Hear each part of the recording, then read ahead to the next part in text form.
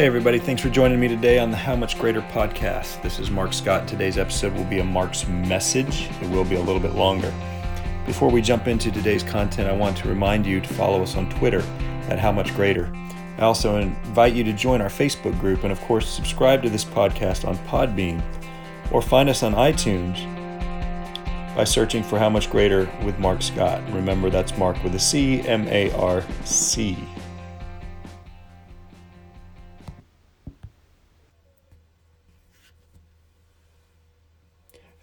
Okay, thanks for joining me today. So here we go. Ladies and gentlemen, we have reached the end of the Gospel of John. We are in John chapter 21.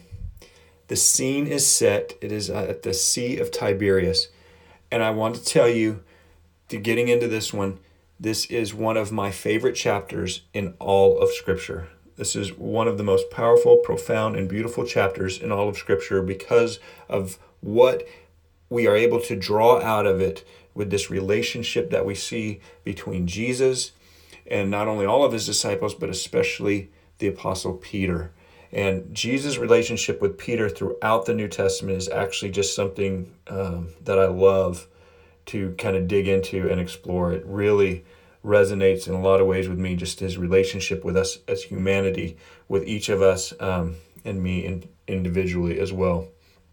So the title of this final episode related to the Gospel of John is, You Know That I Love You. You know that I love you. All right, here we go. So let's get into this scene that's being said here. We have the disciples that are fishing in a boat. Now remember, Jesus is dead, buried, resurrected. All of that has happened, okay? So here we are finishing up this gospel. The disciples are fishing in a boat into the night, and they don't catch anything. And then Jesus is on the shore, in verse 4, but they didn't recognize him from a distance. And we have a question, as we have had all throughout the Gospel of John, this idea and the power of questions that are asked, the way they're asked, when they are asked. The timing of the questions is important, the tone of the questions, the context of the questions, as we've learned throughout this gospel. So that has been a theme that we are taking out of the Gospel of John. And here a question is asked in verse 5. Jesus asks them, Friends, haven't you any fish? Hey guys, have you caught nothing? That's the translation of that question. Jesus tells them, hey, try fishing on the other side of the boat. Drop your net on the other side of the boat. And suddenly we learn in verse 6, after doing that, they could not even haul in all of the fish. So they have this huge net full of fish. And then someone says, and this is where the story really takes off. Someone says, after recognizing who is on the shore, it is the Lord. And Peter has this intense, immediate reaction. Simon Peter hears, it is the Lord, and he immediately, Scripture says, as soon as he grabs his garment and jumps into the water. Now I'm wondering, he jumps into the water. I'm wondering if he thought he could walk on water again. Maybe he thought, this time I'm going to run on water. It seems he wanted to get to Jesus as fast as he could. And so I imagine Peter being haunted by his denials. Now think about this. Depressed about Jesus' death. How would he ever be restored with Jesus? Let's keep in mind what has happened here in the context of the relationship between Peter and Jesus. And remember how he adored Jesus. In Matthew 16, we know that there's this episode where Jesus explains kind of how he's going to build his church. And then after that, he says that he must die. He gives this prophetic word, basically, that it's not going to end well. And Peter's response is, no, this can't happen. You can't die, Jesus. And Peter tells Jesus, I will follow you anywhere. Peter's the guy that cut off a soldier's ear when they came to arrest Jesus. Peter's the guy who walked on water with Jesus. Peter has had these up and down moments, this adventurous roller coaster ride of faith in walking with Jesus. And he jumps into the water immediately because he just can't get to Jesus fast enough. And so he swims to Jesus. He leaves behind the fish. We know that because they come later with the fish. So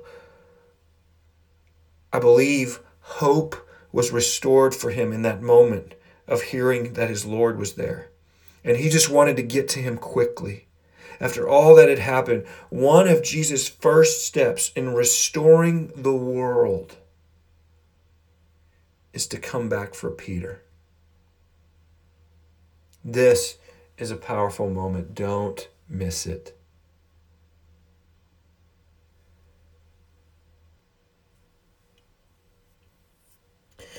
So in verse 8, the other disciples follow, and they're bringing up the fish. It says literally that they're towing the net full of fish as they come to the shore. And in verse 9, we have another magical moment here. When they get to the shore, they see Jesus, and he's there with a fire. He's cooking fish, and he has bread. So Jesus is preparing a meal. Now remember the last meal they all had together with Jesus? Remember that encounter around the table where he gave new significance to the bread? At that last meal, when it was the Passover feast and it's the Last Supper, Jesus washed their feet. And when Jesus did that, Peter says to him, "You're washing my feet? You shall never wash my feet." And Jesus tells him, "Unless I wash you, you have no part with me." And then Peter's the kind of guy who says, "Well, in that case, wash all of me. My hands, my head. Wash my hands and my head too."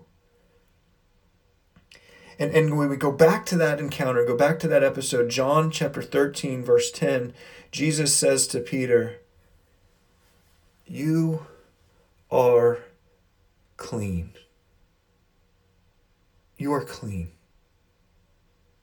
Physically, spiritually, you are clean." Now remember, not everyone around that table was clean. But it's true of Peter because Jesus declared it to be so. He tells him that he's clean before the denials happen.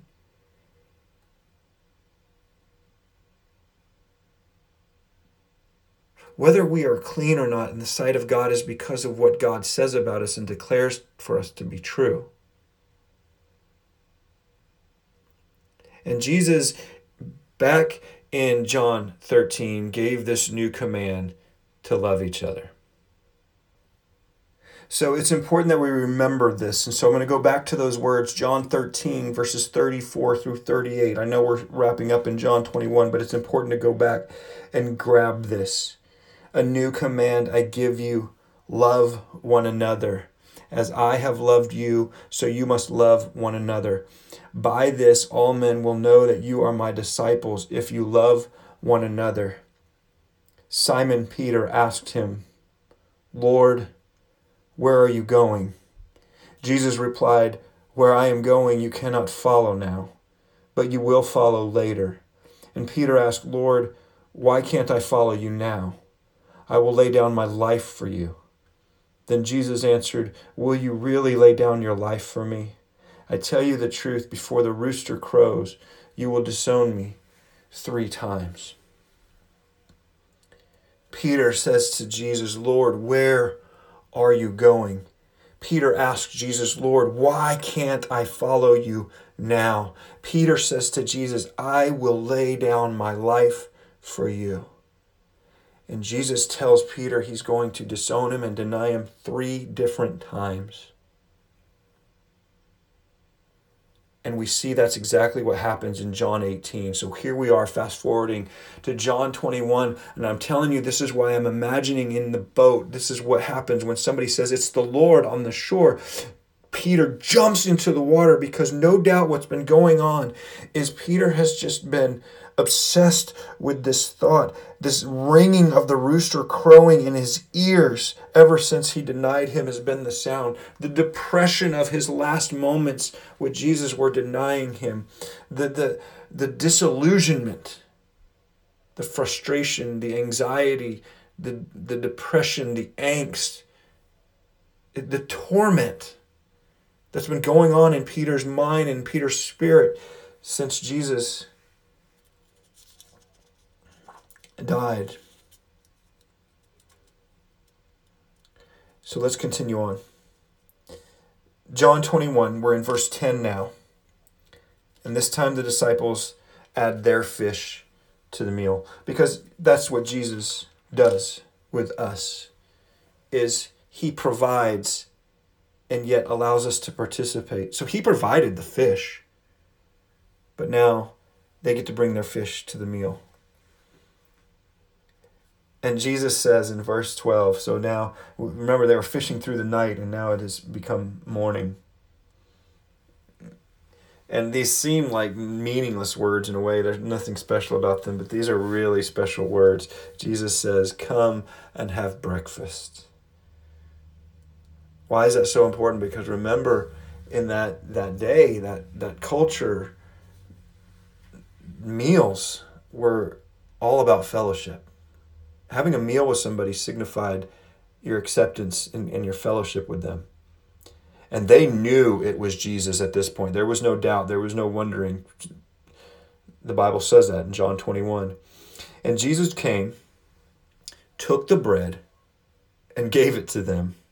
Is this sounding familiar? What is going through Peter's mind?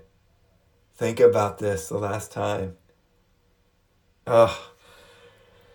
In verse 15, when they finish eating, Jesus turns to Peter. Oh, here we go. Jesus turns to Peter and he says, Simon, calls him also Simon Peter, Simon, son of John, do you truly love me more than these? So, of course, we're going to wrap up John 21 with this power of questions.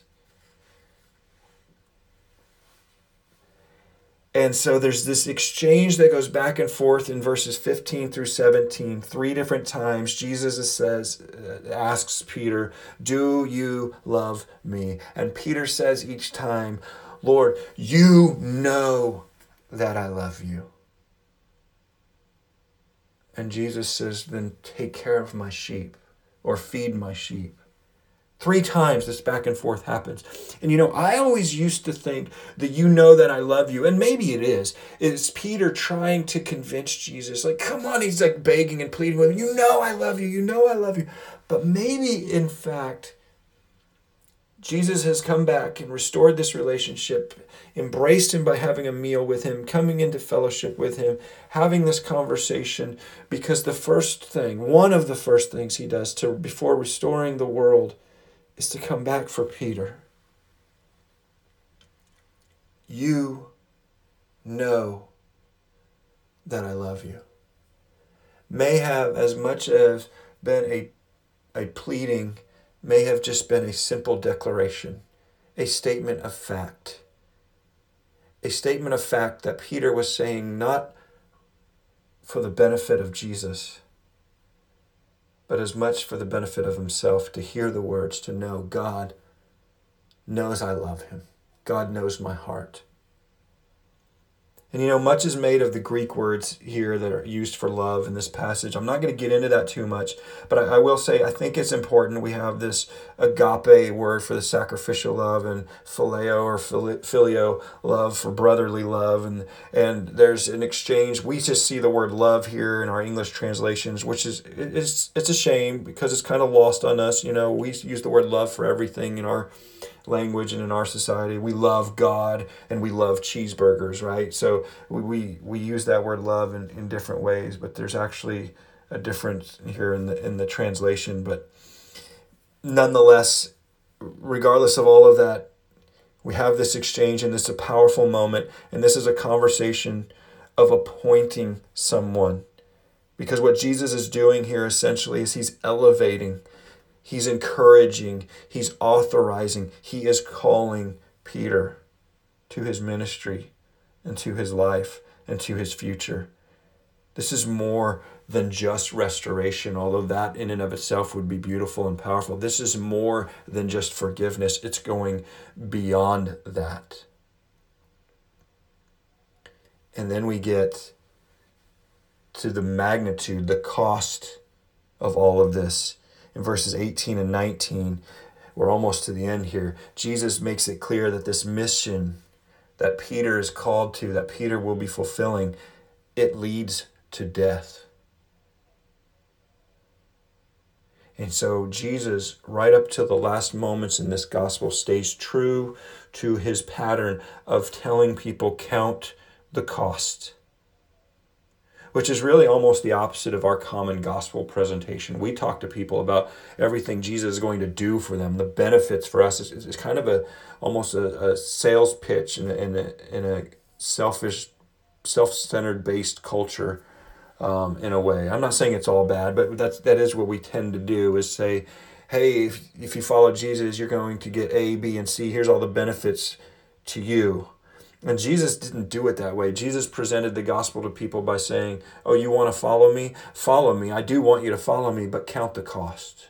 There's a price to pay. My path, my road, it leads to the cross. And so he makes it clear here, emphatically, one last time, to Peter, understand this mission is going to lead to death. And then he said to him, follow me. And it's like this dramatic moment, you hear the suspenseful music or the dramatic music playing in the background, and it's starting to pick up like people are getting ready for a battle, like a movie scene before a war, and they're getting ready, and you're like, oh, this is, they're going in, they're ready to sacrifice and everything, and then record screech here. Because this is kind of a humorous way, in a way, not humorous, but it's we can't help but chuckle and laugh at the reality, the human reality of the way that this all ends in the end. Because Peter, this is so funny to me. Jesus just says, Peter, look, you're going to follow me. Here's what's going to happen. Here's your mission, and it's going to lead to your death. Follow me. And then Peter looked at probably John, the disciple whom Jesus loved. And he says, Lord, well, what about him? What about him? Just couldn't help it. Peter had to have that one last moment where he he could have stayed hyper-focused on the right thing, and he just got distracted and compared himself to somebody else and said, what about him? And just needed that one final redirect, that one final correction from God. And Jesus answered, if I want him to remain alive until I return, what is that to you? None yet, right? That's none of your business, Peter. You must follow me. Don't compare yourself to others and their ministry. Don't compare yourselves to others and their comfort level. Don't compare yourselves to others and their wealth or their poverty or anything in between. Just follow me. Thanks so much for listening to John chapter 21 and all of this Gospel of John. I appreciate it so much, and I hope you have a blessed and wonderful day.